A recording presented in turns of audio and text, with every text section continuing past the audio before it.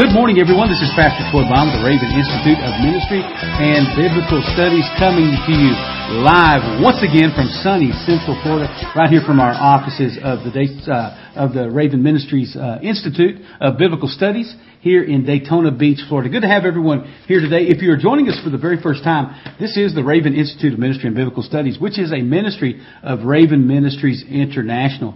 If you want more information on Raven Ministries, you can actually go to our website, which is at www.biggrace.com, www.biggrace.com, and get more information on the ministry of Raven Ministries International. Raven Ministries is actually an acronym for Restoring a Vision and Evangelizing Nations. And that's really what we're all about. We're about taking and investing the Word of God in hearts and lives so that you can go out and touch hearts and lives with the gospel of the Lord Jesus Christ. Folks, I tell you what, the only tool that we have that can really change the world is the Word that God has given to us, empowered through the Holy Spirit in our life.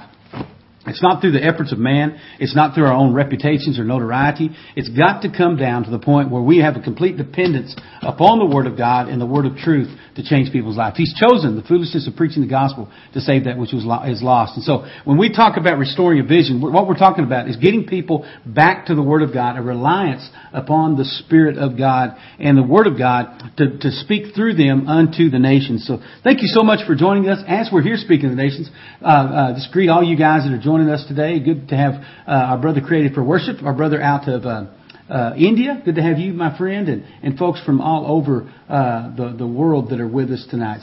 Brother Suresh, good to have you once again, my friend, there from India. And good to have all you here today as well that are joining us. We're actually in class 169th hour in our teaching on the Word of God in the book of Romans.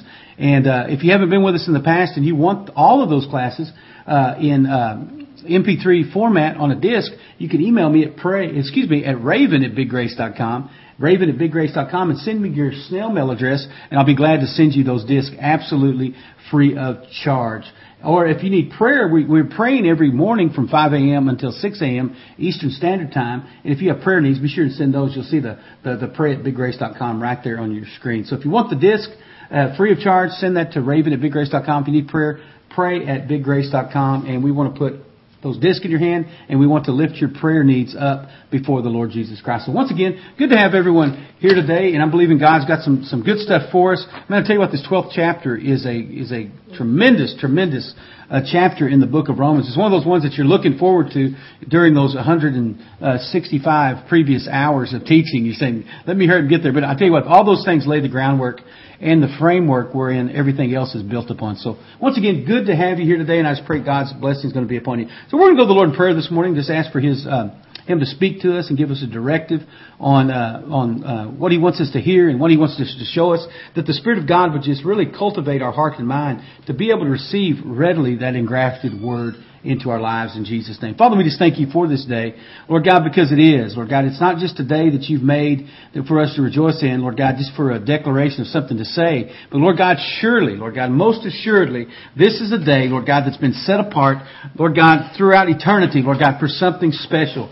Father, I thank You, Lord God, that this is not just some wasted day, Lord God. This is not just some mundane day, but Lord God, there are miracles waiting to take place, Lord God, here today. Father, there are opportunities that You have given us today, Lord God, right here on the 10th of April, Lord God, in 2008, that we have never had before in our lives, Lord Jesus. And Father, we're asking You, Lord God, that we would, Father, redeem the time, Lord God, of this day, Lord God, because we know the days are evil. Lord God, this might surely be the last day. Lord God, we know that Your return is imminent, Lord God. And Father, this might be it. Father, we want to live this day like this may be the day that the Lord Jesus, Lord God, is going to return. And Father, we want to be like those faithful servants, Lord God, who the master of the house, Lord God, when He returned, found them so doing. We want to be found faithful. We want to be found faithful when You return, Lord God, in seeking Your face. We want to be found faithful, Lord God, in studying Your Word. We want to be found faithful, Lord God, in doing our due diligence, Lord God, to preach the gospel, Lord God, to those that are lost and dying, Lord God. Let us, Lord God, live today, Lord God, like it's that day, Lord God. Let us live today, Lord God, like we have a stopwatch on eternity in Jesus' name. Lord God, let us rise every single day, Lord God, having that same mentality, Lord God, and that same urgency in our heart. Lord God, don't let us wax cold, Lord God. Don't let us, our first love grow cold, Lord God, that we might be indicted, Lord God, even like the church at Ephesus was in the revelatory letter. Lord God, but let us, Lord God, hone the edge, Lord God, of our relationship with you. Lord God, through that due diligence of seeking your face, Lord God, and studying your word, Lord God, and hearing your voice and walking in obedience to those things, Lord God, that we're always driven, Lord God, to walk in the power and the obedience of what your word is speaking to us, Lord Jesus. So Father, we thank you, Lord God, that we have been given this day, Lord God. It's been entrusted unto our hands. And Lord God, we know that this day, many people will perish, Lord God. Upwards of nearly 200,000 people today on average, Lord God, will lose their life. And Father, we want to do our part, Lord God, in touching as many lives today, Father, for the kingdom, that all those that perish, Lord God, would not perish, Lord God, for eternity. But Lord God, that you would give us a hand in reaching people, Lord God, for the cause of Christ Jesus. Lord God, let us, Lord God, be diligent about those things today. Father, I pray for my brothers and sisters in Christ, Lord God, who have gathered, Lord God, from the nations, Lord God, to this hour, Lord God, of time. And Father, I pray for each and every one of them, Lord God. I pray that you would just stir up your vision inside of them. Lord God, I thank you, Lord God, that we are uniquely all called, Lord God, and gifted and empowered. And Father, I pray, and Lord God, for the complete manifestation, Lord God, Father, of those things that you have placed upon their heart unique to them, Lord Jesus. Father, I want to see them, Lord God, Father, walking in the fulfillment of that calling that you've placed upon their life, Lord God. I want to see them, Lord God, Father, see the fulfillment, Lord God, and see the tangible manifestation. Father, those visions, dreams, Lord God, and directives that you have given unto them and entrusted into their hand. Father, I pray, Lord God, that you would facilitate, Father, by the Spirit of God, Father, that the directives that you have for them, Lord God, and they would begin to see those things happen even today in Jesus' name. Father, I pray for an acceleration of the process. Lord God, many, Lord God, have just said, Lord God, when's it going to happen? Lord God, when's it going to happen? And Father, maybe the process has been slowed down, Lord God, maybe by their own fear and doubt and unbelief or just lack of commitment or diligence unto you. But Lord God, maybe it's been others, Lord God, that have held that back because of their fear, Lord God, of somebody else taking their position or whatever else. Father, I pray that all that junk would be cast down, Lord God. And Father, I want to see each and every one, Lord God, in your body, Father, maximize, Lord God, that which you have called them to in the name of Jesus. Father, I want to see them maximize, Lord God, in the gifts of healing. I want to see them maximized in the gifts of faith and the working of miracles. I want to see them maximized, Lord God, in the gifts of prophecy, Lord God, in the words of knowledge, Lord God. All those gifts, I want to see them maximized in all those things, Lord God, to realize the full potential that you've called them to, Lord God. And I pray in the name of Jesus that those that are within earshot of this day, Lord God, that you begin to bring, Lord God, that maximizing heart, Lord God, into their heart and life, Lord Jesus, that they could begin to see those things that you've called them to. Father, those ones that have put off, Lord God, one day. Father, I thank you that we don't serve a one-day God. We serve a this is the day God. And I pray, Lord God, that those through circumstances, through society, through wrong teaching, whatever it is, Lord God, are always looking one day and they never reach that one day, Lord Jesus. I pray, Lord God, that you would just bring an urgency in their heart, Lord God, for this moment. Lord God, that they would not want to leave anything on the table, so to speak, Lord God. But Father, they would deposit everything, Lord God, back into those harvest fields, into the kingdom, Lord God, in the name of Jesus, Lord God. Don't let them be, Lord God, like the unprofitable servant, Lord God, who took their talents and buried it in the ground, Lord God, waiting for one day, Lord Jesus. But let them be like that faithful servant who took and invested everything that you gave them, Lord God, back into the kingdom. That way when you return, Lord God, there is a return, Lord God, on your investment in our lives, Lord Jesus. Father, just stir up the body of Christ, Lord God. Stir them up in Jesus' name, Lord God. Father, I'm asking that you just raise up, Lord God, radical, Lord God, believers, Lord God, unapologetic Jesus freaks, Lord God, for the kingdom of heaven. That, Father, we know that the kingdom suffers violence, but the violent take it by force. And I pray that you would just begin to raise up forceful men and women, Lord Jesus. Father, forceful against the works of darkness, forceful against compromise, Lord God. Forceful against the demonic powers, Lord God, controlling, Lord God, this world. Forceful, Lord God, in righteousness and in holiness, Lord God. Father, cause us to be forceful and deliberate, Lord God, in everything that we say and do in regard to your kingdom, Lord God. And Father, we thank you for this day that we can come to your word and we can receive instruction in righteousness, Lord God. We can therefore with joy, Lord God, draw waters from the wells of salvation, Lord God. We can come and we can get that blueprint, Lord God, that instructive manual, Lord God, on what we should say, how we should say it, what we should do, and where we should do it, Lord God. And Father, we want to walk, Lord God, in accordance with your word that will not pass away in the name of Jesus, Lord God. Give us the mind to receive it, Lord God, the heart, Lord God, to acknowledge it, Lord God, and to grow from the Word of God. And Father, I just ask, Lord God, for your ability, Lord God, this morning to just speak it, Lord God, to articulate it, Lord God, in a way that it would be received, Lord God, in a way that it would be reflective of your heart, Lord God, and your Word. Father, anything of myself, Lord God, I cast those things down. Father, we ask in the name of Jesus, Lord God, that today that we would be devoid, Lord God, of any bondages. We'd be devoid of any sin. That right now in the name of Jesus, Lord God,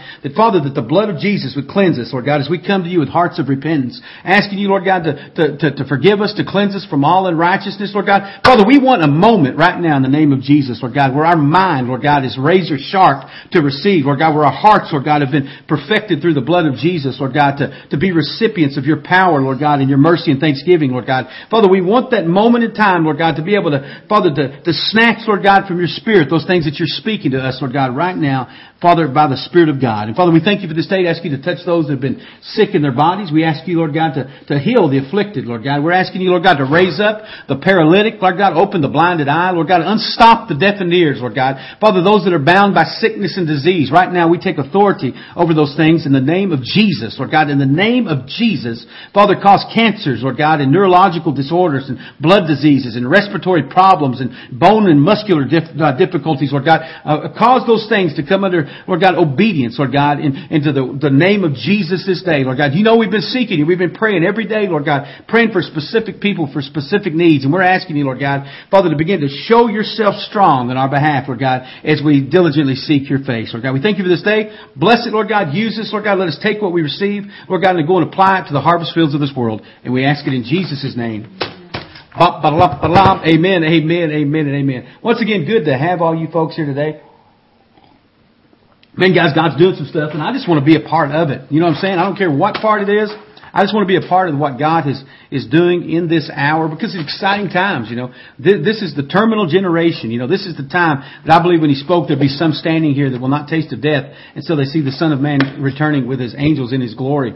I want to be part of that generation that hears that trump sound and every eye beholding Him and change in a moment, in a twinkling of the eye. Amen. You know, the dead in Christ are going to arise first. I don't want to be a part of that crew. You know, they do get to rise first, but I want to be a part of that one that says, and those that are alive and remain shall be caught up together in the air, and so shall we always be with the Lord. I want to be right in the middle of preaching the gospel to somebody.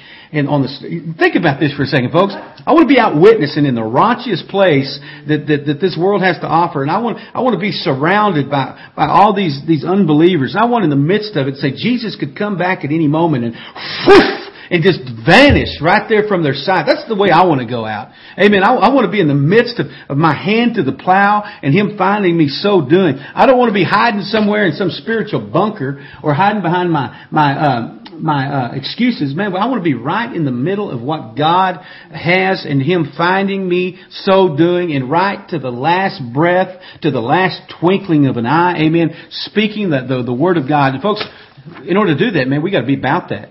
We can't say, well, I'm just going to leave it to chance. Every once in a while, I'm going to be faithful. Man, I want to be right in the middle of what He's doing. And so, folks, Romans 12th chapter, verses 1 through 5. I'm going to read those to you as we're going to kind of parlay that and move that into the next few verses. He says, I beseech you, therefore, brethren, I'm begging you, folks, by the mercy of God, that you present your bodies a living sacrifice, wholly acceptable unto God, which is your reasonable service. And he said, don't be conformed to this world, but be transformed by the renewing of your mind, that you may prove what is the good and acceptable and perfect will of God. For I say, through the grace given unto me, to every man that is among you, not to think of himself more highly than he ought to think, but to think soberly, according as God has dealt to every man the measure of faith. For as we have many members in one body, and all members have not the same office, so we, being many members, are one body in Christ, and every one members one of another. So, folks, how are we to act and appropriate the doctrines that have been given to us through the Spirit of God, through the Word of God? We really got to ask yourself that. We can read all these doctrines. We can read all these truths. How many times have you heard me say in this format, and if you've been around me in person, that I say it's more important, folks, to be righteous than it is to be right. And so we can take all the doctrinal truths of the Word of God, and certainly we can go and say things. Folks, let me ask you a question. You know, it's one thing we've talked about it all the time, to think to be right. And you can do things that are right. You can do things and say things that if you just start measuring and say, yeah, that's correct or that's right. But folks, listen, the basics of the gospel is righteousness. Because we know that the wrath of man does not bring about the righteousness of God. And so, folks, we can be wrathful, we can do a lot of things, but what He's doing is He's bringing us to the place here in these first 5 verses of Scripture. He says, listen, I'm going to give you the way that you should conduct yourself in order to appropriate the doctrines that have been given us by the Spirit of God. Folks, there's a lot of people that do a lot of things and say a lot of things in the name of God. And if you really kind of look at them, there's some truth in that. But at the end of it, it does not ever produce righteousness. And so what He's done in these first 5 verses, and I love it. I love it because I need this every once in a while. I need to be reminded, okay, God, I know what your word says. I know. But how do I appropriate those things? How do I need to measure those things out? How those things need to be actually applied to my life as I speak? Folks, listen, I want to be found faithful before the Lord Jesus Christ. I want to be found as a faithful representative of Him. I want to imitate Him. I want to be a follower of Him. And so when I look at that, I've got to say, okay, let's look at how Jesus did. I don't want to be one that's always straining gnats and swallowing camels, so to speak. I want to pick my battles. I want to be obedient to the things that God has called me to be, and to be watchful and to be sensitive and to be patient and to allow endurance to come into my life. And so here's what He says. What should be the manner in which every born-again believer in Jesus Christ conducts himself? And He gives us, in these first 5 verses, He gives us these 15 things. And number 1, He says to present or to offer ourselves at God's disposal. And so at the onset, what do I've got to do? I've got to present myself. I've got to say, God, okay, I'm coming into this thing, and the first thing that I'm telling you is whatever happens, I'm at your disposal. And so, God, whatever choice you make is the right choice. Whatever thing that you want to do, Lord God, is the right thing to do. However you want to appropriate these things, Lord God, so be it you appropriate those things. I trust you, Lord God. I'm going to be obedient unto you, Lord God. I'm going to listen to you, Lord God. That I'm going to know that what you say, what you do, Lord God, is the best way to say it, is the best way to do it, Lord God. That I'm not going to put my opinion in there. That I'm going to say, Lord God, regardless if I find myself liking it or not liking it, Lord God, I know that at the end of the day, that's the perfect way to have it, Lord Jesus. And so I want to present or to offer myself at God's disposal. And so if I offer myself at His disposal, then whatever happens after the fact, I don't have to sweat. I said, you know what? God's in control. I don't have to say, well, that didn't work out the way I thought. Why? Because I'm not thinking of it working out a way anyway. I'm just saying, Lord God, regardless, if it's good, if it's bad, if I'm abased, if I'm abound, if I suffer lack, if I suffer gain, it doesn't really matter because my life is yours anyway. So if I'm appropriating, I'm walking out the things of God, the first thing I've got to do is I've got to present myself or to offer myself at His disposal. And the second thing I've got to do, I've got to do it sacrificially. Which means basically when it costs me something. And so, what does it cost me? And I'm not talking about costing you in dollars and cents. I'm costing you in your attitude, costing you in your desires, costing you in your will, whatever it is. The other things, if we talk about costing us something that's material, man, that's easy stuff because that's always easily replaced. But what about when it costs us our dreams? It costs us our desire. It costs us those things that we want to see in the right now. And so if I'm going to do anything in regards to preaching the gospel and to walk in obedience, I've got to do it sacrificially. The third thing I've got to do it in holiness. Now, I said holiness, not haughtiness, okay? And there's a big difference there. They may sound alike, but they're totally different. And the reason I want to bring that up is a lot of people, they want to substitute holiness for pride.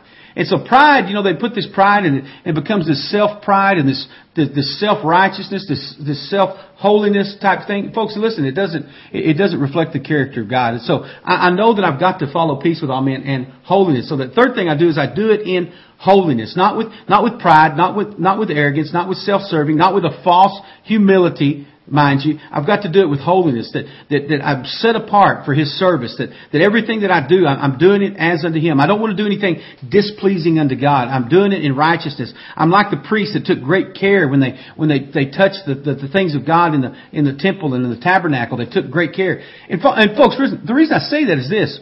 If I'm doing it in holiness and I'm taking great care of those things, when I'm dealing with God's people, I also want to take great care in those things. I'm not doing those things with the wrong mind or the wrong spirit. I'm not doing those things to crush or to destroy. I'm doing those things in holiness. I'm taking great care on those things that He has called holy. And so when I'm dealing with the body of Christ, listen, I've got to do it with the spirit of holiness. The fourth thing, is do it acceptable. That is, do it in a manner that's always going to be well-pleasing unto God. I don't want to do anything, say anything, act in a way that God shakes His head in a displeasing type of manner towards me. But I want to do everything. I'm going to be at the end of the day say, you know what? I know beyond a shadow of a doubt that God is going to be pleased with the way I've conducted myself. That God is going to be pleased with my conversation. That God is going to be pleased with my attitude. That God's going to be pleased with my motivation. Everything I do, I'm doing it to be well-pleasing unto Him. Fifthly, I want to do it as though it's my reasonable service. You hear me?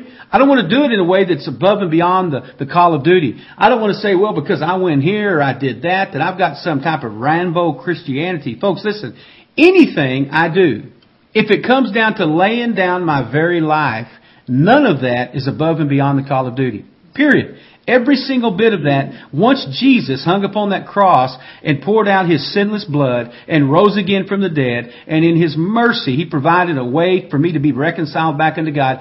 Anything, absolute anything, if I offered my body to be burned, if I was crucified myself upon a cross, if I lost everything if I had, if I found myself riddled with disease and walking in a debilitated situation, you know what? Anything that I do at that point is my reasonable service. Folks, listen, there's been such a gospel of self that's been preached. And so what happens was any of those things happen, people begin to shake their fists at heaven. Well, God, what'd you do? God doesn't owe me anything. And so when I'm doing it as though it's my reasonable service, that means I'm going in and I'm not saying, okay, God, I'm going to do this like working a job. But God, you know what? There's got to be a benefits package at the end of this thing. There's got to be, I'm going to do this for you, but I'm going to believe, I'm going to get that new house, or I'm going to get that new car, or I'm going to walk in this possession. Folks, listen, when I do it, really everything He's done for me, He's already done on the cross of Calvary. He's already appropriated those things unto eternal life into my life. And so anything that I want to do in regards to the doctrine, I'm doing it reasonable. Then, then I'm never put out. Do you hear what I'm saying? Then I don't have the right to complain and somebody say, well, you know what, I'm doing so much and nobody else is doing. Well, it's just reasonable for me anyway. Or you know what, man, nobody will help me. Well, so what? What you're doing is just reasonable. Well, nobody encourages me. Well, so what? You don't need to be encouraged. 2,000 years ago, you were encouraged when Jesus said, Father, forgive them. They don't know what they're doing. You see what I'm saying? And so I want to do everything as reasonable. Well, I don't have any help. I don't have enough resources. I don't have this. I don't have that. Get over it, folks, because we've got Christ and Him crucified, the power of God. And so, rather than complain, you need to get busy. How many times have you heard me say this, folks? That listen, ministry and leadership specifically, what that really means is that you're going to work harder and complain less than anybody else. And if you can't handle that, you need to go find you some utopia to crawl into, because that's not Christianity. In this world, you're going to suffer persecution. Those that walk godly in Christ Jesus will endure persecution. That sorrow may endure for a night. That you're going to sow in tears. All those things are true. But if I look to myself and I say, listen, God, anything that I go through, whatever I have to endure, is just strictly reasonable. And thank you, Lord God, for being a reasonable God. And so what happens? Then you get over yourself. You hear what I'm saying? Then you shut your mouth, you quit your murmuring and your complaining, you say, God, thank you for the opportunity, Lord God, to be walked on. Thank you for the opportunity, Lord God, to be despised. Thank you for the opportunity to be hated, Lord God. Thank you for the opportunity to identify with the Lord Jesus Christ. You don't hear that talked about too much, folks. That's what it is, amen? It's talking about I'm identifying with Christ Jesus. It's all just reasonable service, not above and beyond, not Rambo Christianity. And so sixthly, do it contrary to the world's pattern. You know, the world has a certain pattern. They've adopted that in the church. They've adopted that in all these mechanisms in their life. It's I'm going to give to get. And you know what? You better appreciate me. And you know, I'll respect you if you respect me. Folks, don't do anything according to the world's pattern. So once we start patterning it after the world, we start looking like the world. We start acting like the world, and we bear the fruit of the world. But if we walk in the Spirit, I'll not fulfill the lust of the flesh. You know, why do you think that there's been so much problems that have happened in the church? You find people, you do find people compromising. You see the immorality that's coming into the church. You see why? What you see in the world. And so as I begin to build a church, if I'm that type of pastor and I build a church to win the world, what am I going to do? I'm going to bring the same mechanisms in. So what's the world after? The lust of the eyes, the lust of the flesh, the pride of life. And so if I got a church that's built upon the foundations or the pattern of the world, I should expect that pastor to be running around on his wife. Why? Because that's what the world does. I should expect there to be division and schisms. Why? Because that's what the world has. Do you see what I'm saying, folks? If I'm building something and it's conformed to the pattern of the world, or if I'm trying to use the world's methodology, why do I have leaders that are abandoned? Why do I have people that are unfaithful? Why? Because that's the way the world does. And so if I'm building something upon the patterns of the world, I should expect those things. I should expect the news media to pop on and say, well, this great church that's patterned itself after the business system of the world, the pastor fell again, or this person's a homosexual, or these were molested children. That's what the world does, folks. And so I shouldn't be surprised when the world's fruit comes out of the world's pattern. So do it contrary to the world's pattern. Number 7, do it with a mind transformed through repentance. Folks, don't think that repentance is your response to unrighteousness. It's not. Repentance is not a response to sin. Repentance is a response to righteousness. It is that metanoeo. It's that moral compunction to think different. And if I want my mind transformed, what do I got? I got to be constantly thinking different than the way that I want to go. I got to say, God, I want to think like you think. I want to have the mind of Christ, Lord God, so I can walk in the fulfillment of holiness and righteousness. So everything that you do it through a mind transformed through repentance. Folks, listen. Repentance didn't put the pedal to the metal, hurry and get to the altar. Lord God, I'm sorry. I feel so ashamed. Woo, I'm glad repentance is over. Repentance will be your life's blood. Do you hear me? It will be your source. It is like a what do you call that when you go scuba diving? The oxygen tank for a scuba diver. That's what it is. Folks, if you're submerged within a hostile environment in this world. And what repentance is repentance is like that thing, what's the thing you put on your mouth in scuba diving, Deb? Regulator. The repentance is your regulator. And so what repentance does, you've got this tank of, and 2 tanks on your back. One of them's the Word of God and one of them's the Spirit of God. And what repentance is, it's the regulator in your mouth. And so if I'm walking with repentance, I've got it stuffed in my mouth, and everything that comes in is always got to flow through my moral compunction to think differently. God, how am I going to process this? How am I going to take this into my life and into the body, Lord God? How am I going to do this? So when I breathe in, what am I breathing? I'm breathing through repentance. When I exhale, what am I doing? I'm exhaling through that same regulator. You see what I'm saying? And so repentance regulates everything that I do. Do you hear what I'm saying? It regulates the amount of oxygen. It regulates the amount of righteousness. It regulates those things. So if I come to myself that the holiness and righteousness comes into my life, everything is going to be regulated to those type of things. So let your mind be transformed through repentance. Number 8, do it under the scrutiny of God's righteous requirements. God, what do you require of me? What is it that you desire of me? Folks, it doesn't take a rocket scientist. All I got to look to this Word. God, what do you want me to do? Well, let me pattern myself after Jesus. Let me take these 4 Gospels and see what Jesus did. Let me read these epistles and see how God wants me to pattern. Folks, listen, if I'm doing it and I'm doing it under the scrutiny of God's Word, everything I'm doing, I'm measuring it. How does it measure up to what God said? Not how does it measure up to the pat on the back or that attaboy that I got at this place or the paper that I have upon my wall. But Lord God, what is it that I'm measuring those things under the scrutiny of God's requirements for righteousness? Number 9, he said, do it with excellence. Folks, if you're going to do it right. You hear what I'm saying? Do it completely. Don't pity pat your way through it and think, you know what, God, He's going to be satisfied with this. I'm just going to throw God a bone every once. Whatever you do it with excellence. Do it when it costs you. Do it at the end of the day that you're going to be able to say, God, I'm excited about this and I know it's going to be well pleasing to you. I remember years ago when we opened up our Jesus Cafe there in Texas, and the Lord spoke to Melanie and I, and He said, I want you to start feeding the hungry. And we said to ourselves, Lord God, we're already feeding the hungry. We have these lunch sacks that we give them with their Vienna sausages and their little juice box or whatever else. And He said, no, I want you to do it with excellence as though I'm coming to dinner.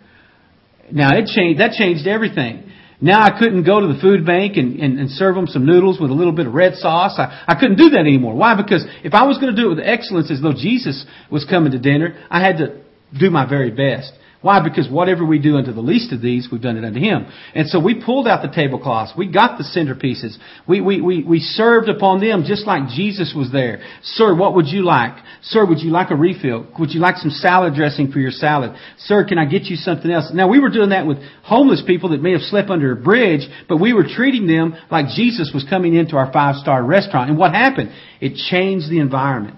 Because we were walking in excellence, it brought an excellence to them. And whereas a few of them might trickle into our service afterwards, now we were seeing 100 or 200 homeless people come to the service. Why? Because we done it with excellence, and we done it as unto the Lord, and it brought that type of attitude to them that they came and they wanted to be a part of that. So do it with excellence. Number 10, do it in full agreement with the Spirit of God.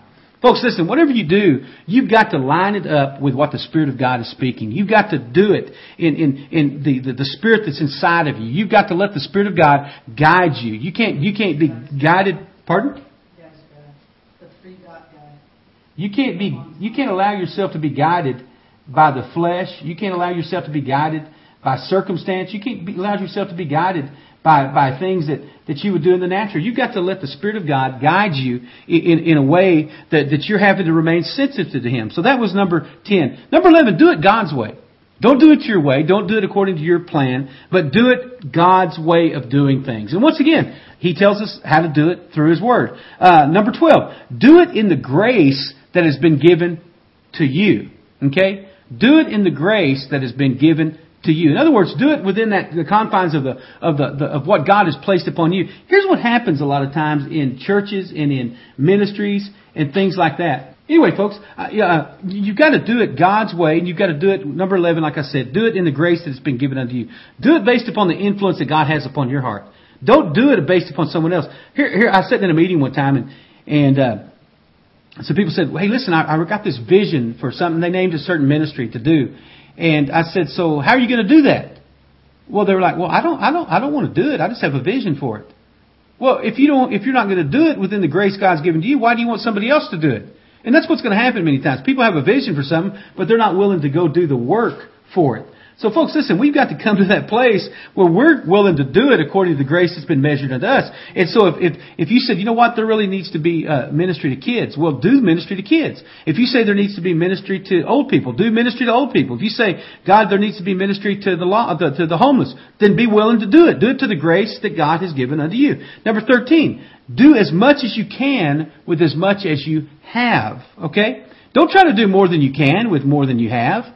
What you need to do is you need to take what God has put in your hand and you need to apply it. And once you're faithful over that, what's going to happen? God's going to put more in your hand. And so what happens is people try to go overboard. I need to take what God has given me. If God has given me $20 to feed the homeless, I'm going to go feed the homeless $20 worth of food. If God gives me $1,000, I'm going to go feed $1,000 worth of food to the homeless. You see what I'm saying? So take what God has given you and do as much as you have. If God has given me, based upon my work or whatever, my requirements like that, He's given me 5 hours a week to put into His kingdom, what do I need to do? I need to use that. I don't need to put 20 hours. I need to take those 5 and do my very best within those 5 hours that God has given me and apply those things unto His kingdom. And so do as much as I can with as much as I have. Number 14, do it with self-control. Folks, that's probably the toughest thing. It's God, how do I get into self-control? How can I walk in those things? Folks, listen, probably the toughest thing that I see people that are in the body of Christ and in ministry is walking in self-control. You have got to learn to walk in self-control. And what does that mean? That means that I'm bringing myself under the control of the Holy Spirit. Because how often do you hear something, you're called upon, God's telling you to do something, whatever else, you find yourself in a situation where self wants to rise up. Self wants to rear its ugly head. Self wants to inject its opinion. Self wants to call somebody out. Self wants to do this. Folks, listen, we've got to walk in self-control. We've got to submit ourselves unto the control of the Spirit of God in our hearts and lives. And the 15th thing is this. Once again, do it to the building up and the edifying of the body of Christ. Do you hear what I'm saying? Do it unto the building up and to the edifying of the body of Christ. And so ask yourself, okay, is what I'm doing, is it building up? Is it edifying the body of Christ? How can I apply this? How is God allowing me to do all these things? Are they building up? Are they edifying? Are they establishing? Are they doing something positive in the body of Christ? And so, folks, If those 15 directives that are given to us in those first 5 verses of Romans chapter 12, if we'll allow those things to kind of govern the way that we conduct ourselves as members of the body of Christ, then the directives that are going to be given to us in the next 16 verses will be really easy to understand. They'll be easy to appropriate, because what's going to happen is we will have built and established the proper foundation on which everything else will be built. And folks, you've heard me teach this time and time again. And it's if you begin with the wrong foundational premise, then everything that is built upon it will be subject to fall. Do you hear what I'm saying? If you build upon the wrong foundational premise, then everything else that you build upon it is subject to fall. Regardless of how good it looks, regardless of how noble, regardless if it seems somewhat doctrinally sound, whatever it appears, if you build it upon the wrong premise or the wrong foundation, it will be subject to fall. Some of those things may not fall as soon as others, but I guarantee if the foundation is cracked, eventually everything will tumble down. Jesus said in Matthew 16:18, He said, "Upon this rock I will build my church, and that the gates of hell will not prevail against it." In other words, I'm going to build my church, I'm going to build my body upon these prevailing foundational principles. What are those principles? Well, all we got to do is look to those 15 that He gave us right here in Romans chapter 1 through 5. And so if I want to know what the prevailing foundational principles are that He's building upon, it's those things. It's to offer myself at His disposal. It's to do things sacrificially in holiness, acceptable unto God, as though it's my reasonable service, contrary to the world's pattern, mindfully transformed through repentance, under the scrutiny of God's requirements, in excellence, in agreement with the Spirit, doing it God's way, with the grace that's been given to me, as much as I can, with as much as I have, with self-control and the building up and the edifying of the body of Christ. If I build upon that, what's going to happen? I'm going to be the one prevailing. I'm going to have a prevailing prayer life. I'm going to have a prevailing study the Word life. I'm going to have a prevailing attitude towards people. I'm going to have a prevailing witness to the lost. Everything that I do, I'm going to prevail in it. Why? Because I've built it upon the foundational principles on the Word of God, and everything becomes measured and meted out in accordance with those directives that God has put upon me. And what does it do? It makes everything easier. Then you're able to flow within the confines of the Spirit of God, and you're not always running up against the crooked places in a malformed foundation. So, folks, now we're right here in verse 6 of Romans chapter 12, and here's what he goes on to say. He says, "So many being one body, have many members one to another." In verse 5, he says, "Having then gifts differing according to the grace that is given to us, whether prophecy, let us prophesy according to that proportion of faith."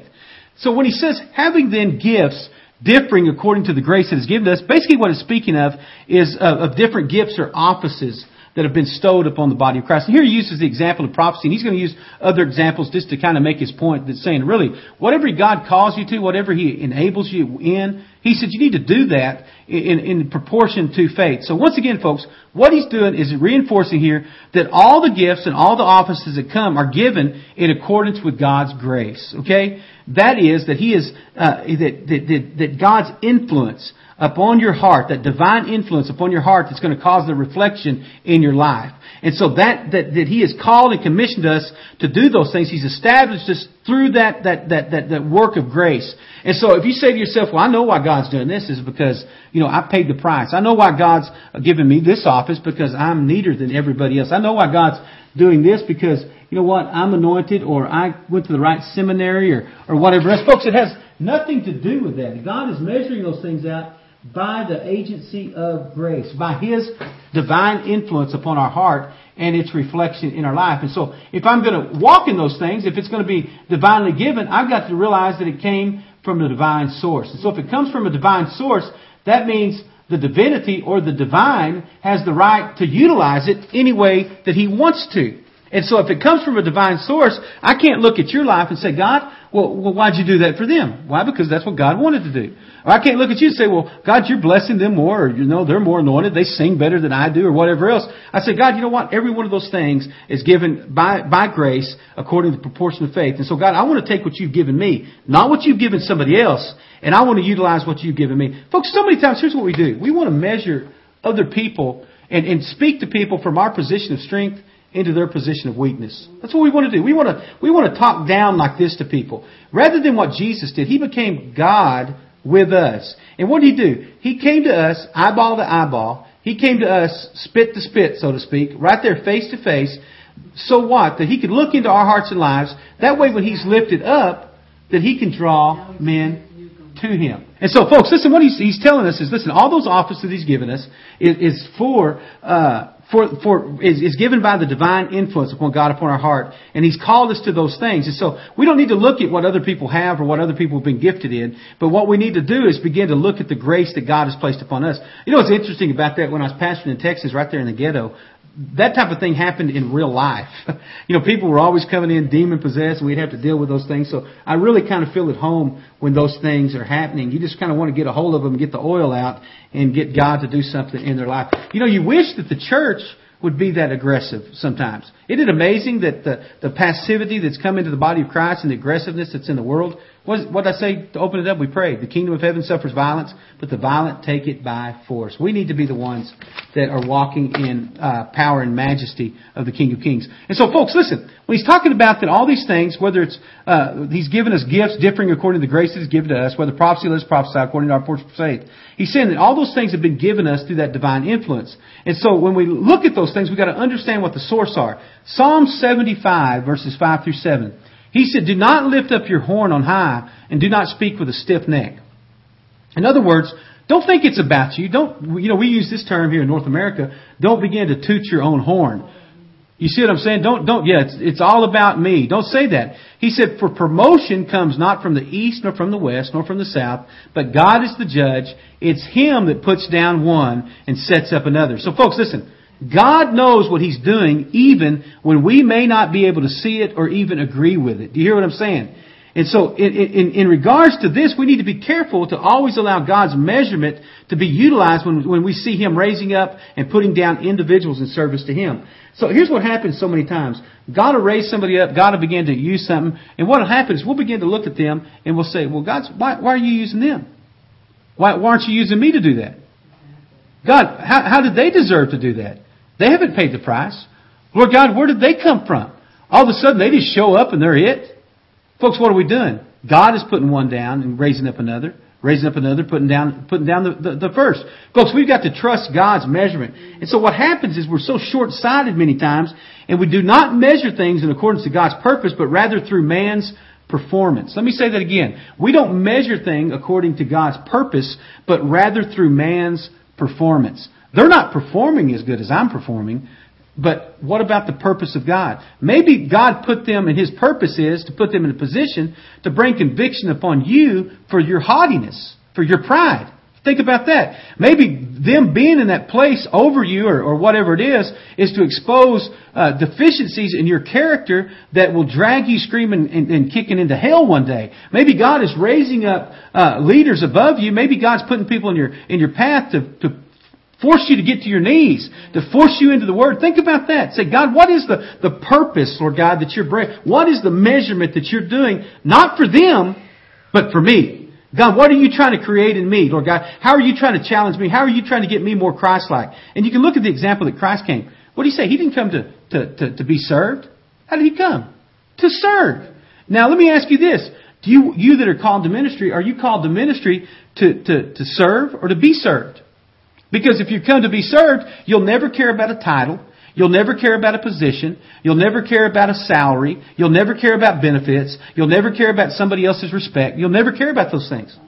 Now, who's got any toes left this morning? You know, folks, listen, what does this do? It stomps on every single one of our toes. Because we think that one day, if I serve and I do all these things, that one day I will have arrived and people are going to hold the palm leaves over my head and they're going to say, blessed be he that comes in the name of the Lord. Folks, listen, I tell you what, if we're really doing what God said in this and according to the grace that's given to us, what are we going to do? We're going to esteem our brother above ourselves. We're going to exalt the one that's of low esteem. We're going to offer them the better seat every time. We're not going to say, I'm going to do it to them now. That way, somebody's going to recognize my utter humility and bless me later. Folks, listen, that's got to be our lifestyle. That's got to be our expectancy. That's got to be our reasonable service. Now think about this. 1 Samuel chapter 16, verses 6 through 7. 16, 6 through 7.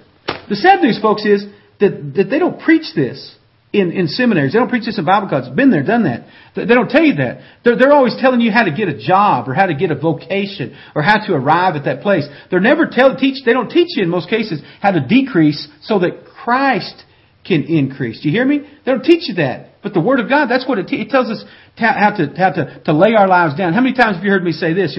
People are going around telling you, hey, did you know that God has a wonderful plan for your life? No, God's got a wonderful plan for your death.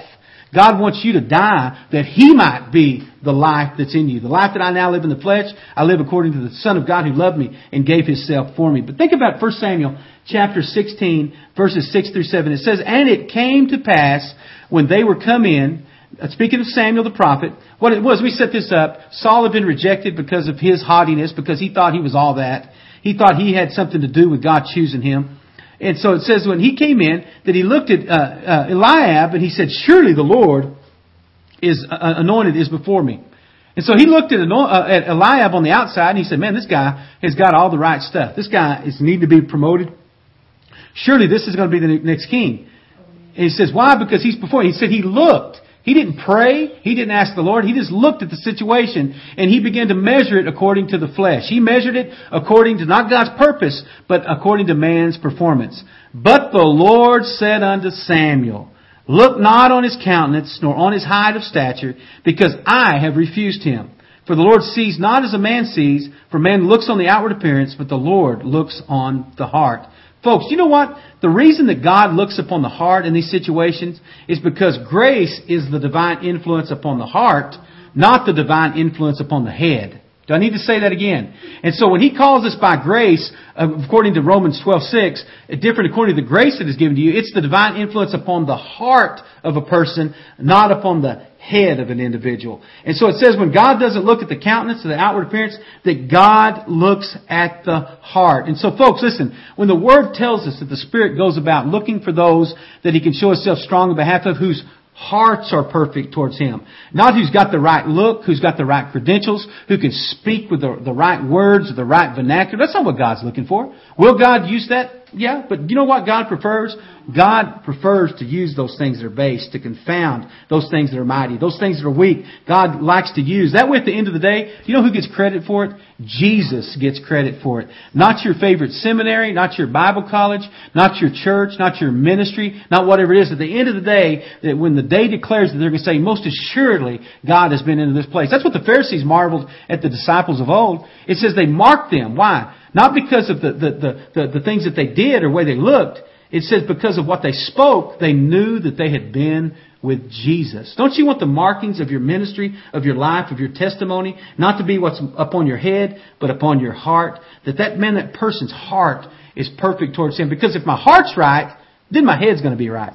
But if my head seems to be right, it doesn't necessarily mean that my heart's going to be right. Back to not only doing what's right up here, but doing what's righteous in our heart and allow everything to be birthed out of that. And so folks, before you look at someone and say to yourself, why would God use them instead of me? I'm more qualified, and I would be more reliable. I would be more effective. You may want to take a step back and examine your heart before you make an assessment concerning the choices that God makes. And so folks, this is such a common and dangerous trap but if you'll think about it, it's so easily avoided if we'll just make the habit of walking in those first 15 directives that He gives us in Romans chapters 1, 2, 3, 4, and 5. And if I walk in them, what can I do? I can avoid the pitfalls of that snare of trying to say, God, why'd you do this? And not walking in the attitude of a reasonable service unto Him. And so whether it be prophecy, let us prophesy according to the portion of faith, he goes on to say. And what this really does, he's just giving an example of some of the gifts.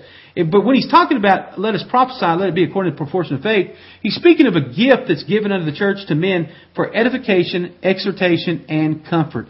And why do I say that? It's because 1 Corinthians 14:3 says that. He says, for he that prophesies speaks unto men to edification, exhortation, and comfort. Folks, edification, what it means to build up something. And so if I'm speaking a word of prophecy, its design is to build up. Folks, you know what? Even the harshest words in the Scripture weren't given to destroy. They were given to build up. So folks, sometimes before I go in, if I'm going to build a building on a piece of property, sometimes there's a building that has to be raised first.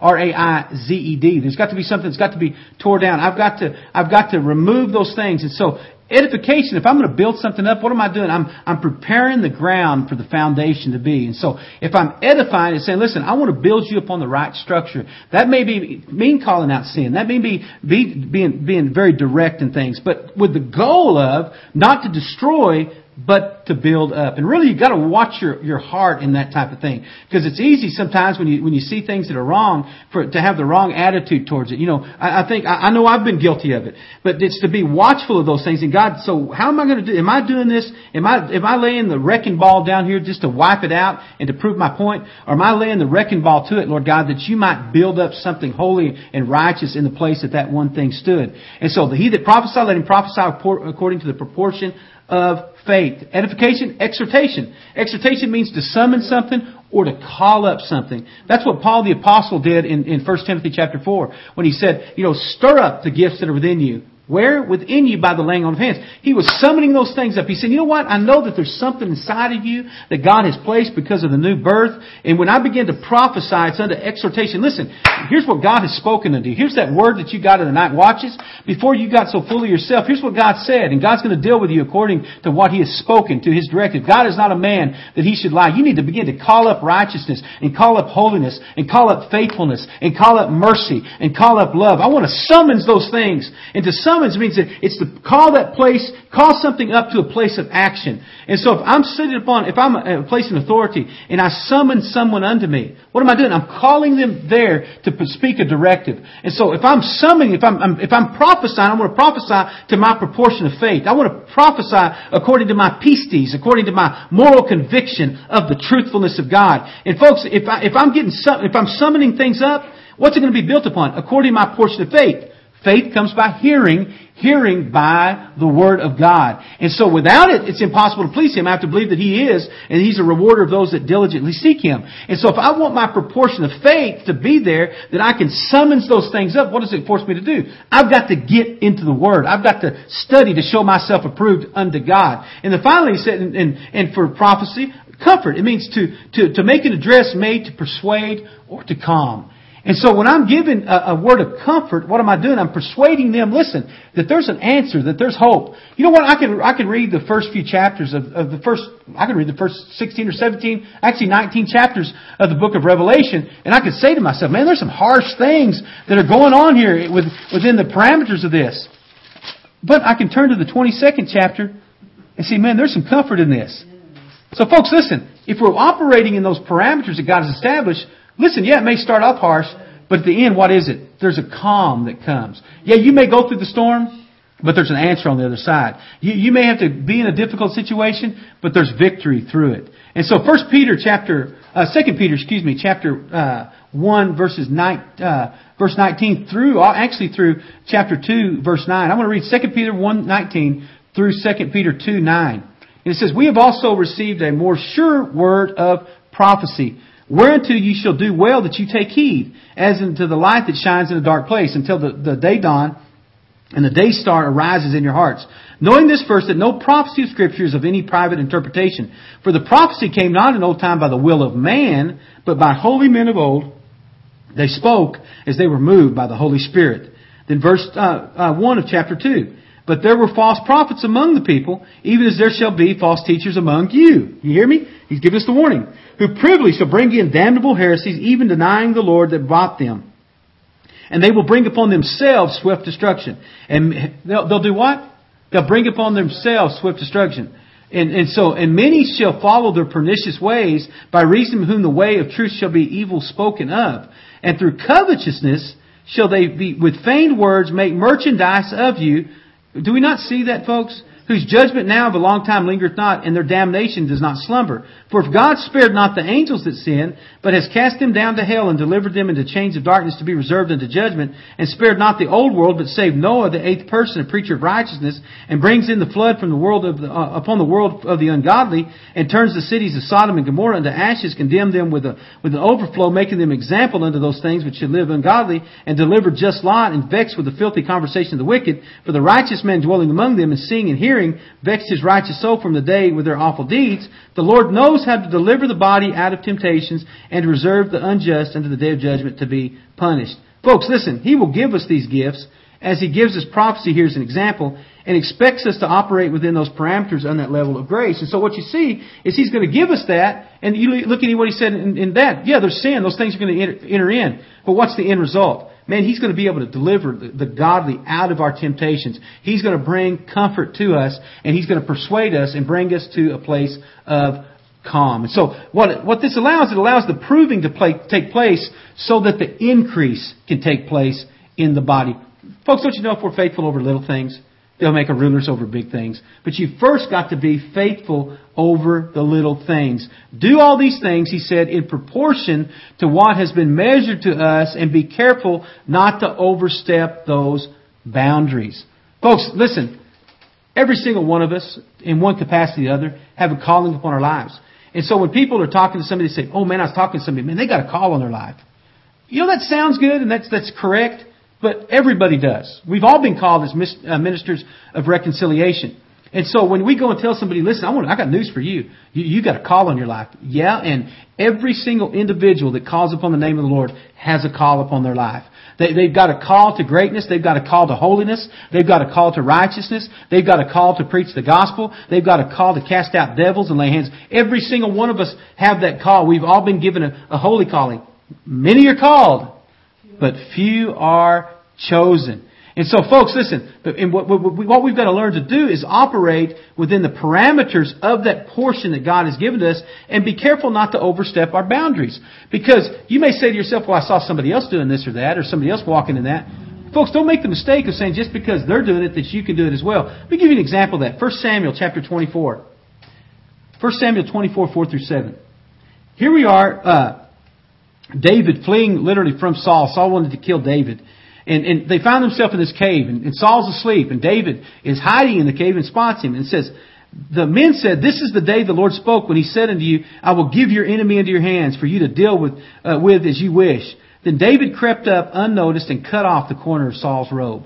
So his men were encouraging him, David, this is it, man. You know what? You said that God's going to deliver your enemy into your hands. Now what you need to do is you need to pounce upon that situation. And what did David do? David found himself listening to the mob, listening to the masses. And so he crept up unnoticed, and he cut off the corner of Saul's robe. But afterward, David was conscience-stricken for having cut off the corner of the robe. And he said to his men, the Lord forbid that I should do any such thing to my master, the Lord's anointed, or lift up my hand against him, for he's the anointed of the Lord. And with these words, David rebuked his men and did not allow them to attack Saul, and he left the cave and went his way. Now, folks, before you start saying that this is don't touch my anointed, that's not what he said. He said, listen, God was going to deal with Saul in this situation. God had already gave me the promise, and I don't need to take it into my own hands to try to remedy what God's going to do with it. And if I step in and I do it before it's time, that's not my place to do it. Saul one day he's going to fall by the sword because he lived by it. He's going to fall just as he is sown into that. But what David said, listen, man, if I did that, just even doing that, I overstepped my bounds. Folks, I want to say this to you. There are some offices that God brings to bring correction. Just like in the family, there are certain offices within the church that God utilizes to bring that corrective element to His body. And there's some that aren't. And it's like in my family, I'm the dad. I remember I had a friend that used to come over when I was pastoring in Texas. And, my kids would be doing something, and he would try to correct them. And I remember one day turning to him, and I called him by name, and I said, listen, my children have one father, and you're not it. And he knew exactly what I was saying at that point. Listen, I'm going to bring correction to them. Why? Because I'm the one with them all the time. I'm the one that God has put in that position, or that office, to bring correction into their life. Folks, there's some offices, you talk about an apostolic office. An apostolic office is given literally to bring corrective measures to false doctrine. It really is. And you see that also in the teaching office. It's to bring that teaching and correction to false doctrine. Maybe the office of evangelist doesn't do that. He's to bring correction into the areas of soul winning and things like that. But there's elements within the body of Christ, just like in a family, particular offices that we need to operate. That's why he's saying, you know what? Operate within the proportion of the faith that's been measured unto you. Do those things. Don't say, well, somebody else did it, I'm going to do it. Well, I don't know if that's been my measurement of faith. If you hear somebody prophesying, don't say, well, listen, I'm going to go ahead and open my mouth and say, behold, thus saith the Lord. Maybe that's not the proportion of faith that God has given to you at that moment. So what do you need to do? You need to operate where you're at in faithfulness and seek earnestly the best gifts. God, call me to that. Give me that anointing. Give me that gift in my life. Let me pay the price for that, Lord God, and you're going to measure and mete out as you will. Big problem there when people want to overstep those boundaries and overstep the parameters that God has called them to, and it's really tough on that stuff. So Romans 12:7 it says, or of ministry. Here he is talking about more things. Let us wait on our ministry, or he that teaching. Ministry basically means a servant. If you've been serving, that word, let us wait, really it should be translated the same way that previous one. Let us minister according to our measure of faith. Lord God, let me serve according to the measurement that you have given to me. Not let me serve according to somebody else's measurement, or let them serve according to my measurement. It's the same thing. Folks, listen, I know what God's told me to do, and I know that I don't have a choice. And so if I work my fingers to the bone, if I survive on 3 hours sleep a day, big deal. That don't mean that I'm going to say, well, you got to do it. Why? Because I know the measurement of my faith. I know the responsibility that God has placed upon me. And so for me, that's just reasonable service. And so I'm not going to say, well, I'm doing it, so you got to do it. No, what am I going to do? I'm going to set the standard that God has called me to set. Now, hopefully, in doing so, it can draw other people up to that standard, whatever it may be. Or maybe somebody else is doing another standard. Hopefully, they'll draw me to that standard in an area that maybe I have a deficiency. And so what I need to do, I need to let all those things be done according to my measure of faith. In Romans 12:8, he that exhorteth, or on exhortation, he that gives, let him do it with simplicity. He that rules with diligence, he that shows mercy with cheerfulness. Folks, when he says he that exhorts, and again, he's just given several different things in regards to the same thing. Exhort means that he that preaches in any capacity. If I'm exhorting, I'm preaching, whether I'm behind a pulpit, behind a desk, on a street corner, wherever else, I need to do those things in accordance with the measure of faith. And here's something else. I'm going to close with this. He that gives, let him do it with simplicity. Folks, listen. To give, that means one who gives away of their earthly possessions. And folks, listen, that is a gift. There are people that God will put things in their hand because He knows they're going to let go of them. If you're wondering why God hadn't put things in your hand, chances are He knows that you're going to hold on to those things. And so what God does, He'll put things in people's hands because He has gifted them to release those things into the kingdom. I've seen it so many times in my life where, man, God has just put something in my path that maybe there's a need for the ministry or whatever, but they just step up and you're thinking, man, that's amazing.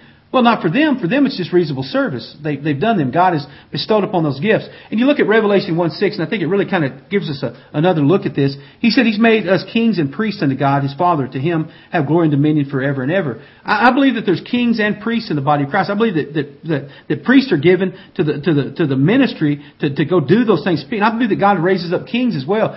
Kings is that monarchy. They're the ones that are made to bring provision. God has given business people. God has given people with the entrepreneurial abilities to do those type of things. Why? To facilitate the ministry. That way you don't have to have all these ministers that are always selling snake oil, so to speak, trying to do the work of a king. They're saying, listen, I'm out there to preach the gospel. It's not unlike the Levites. Listen, they didn't have an inheritance. What their job was to preach the gospel. But fortunately, God surrounded them with kings that brought the resources into the kingdom. And so you may be a king. You may not be the priest. You may not be the one that goes and pastors the church or whatever. But maybe God has given you skills and giftings and resources to give away those possessions that He's put into your hands. But whatever you do it with sincerity and do it with honesty. You saw that in Barnabas. Barnabas had that gift. He gave. But you also saw it with what was the other two that I can't think of their name right offhand. That came and said, we gave it to you, and what happened? Their life got taken from them. And so Ananias and Sapphira, thank you.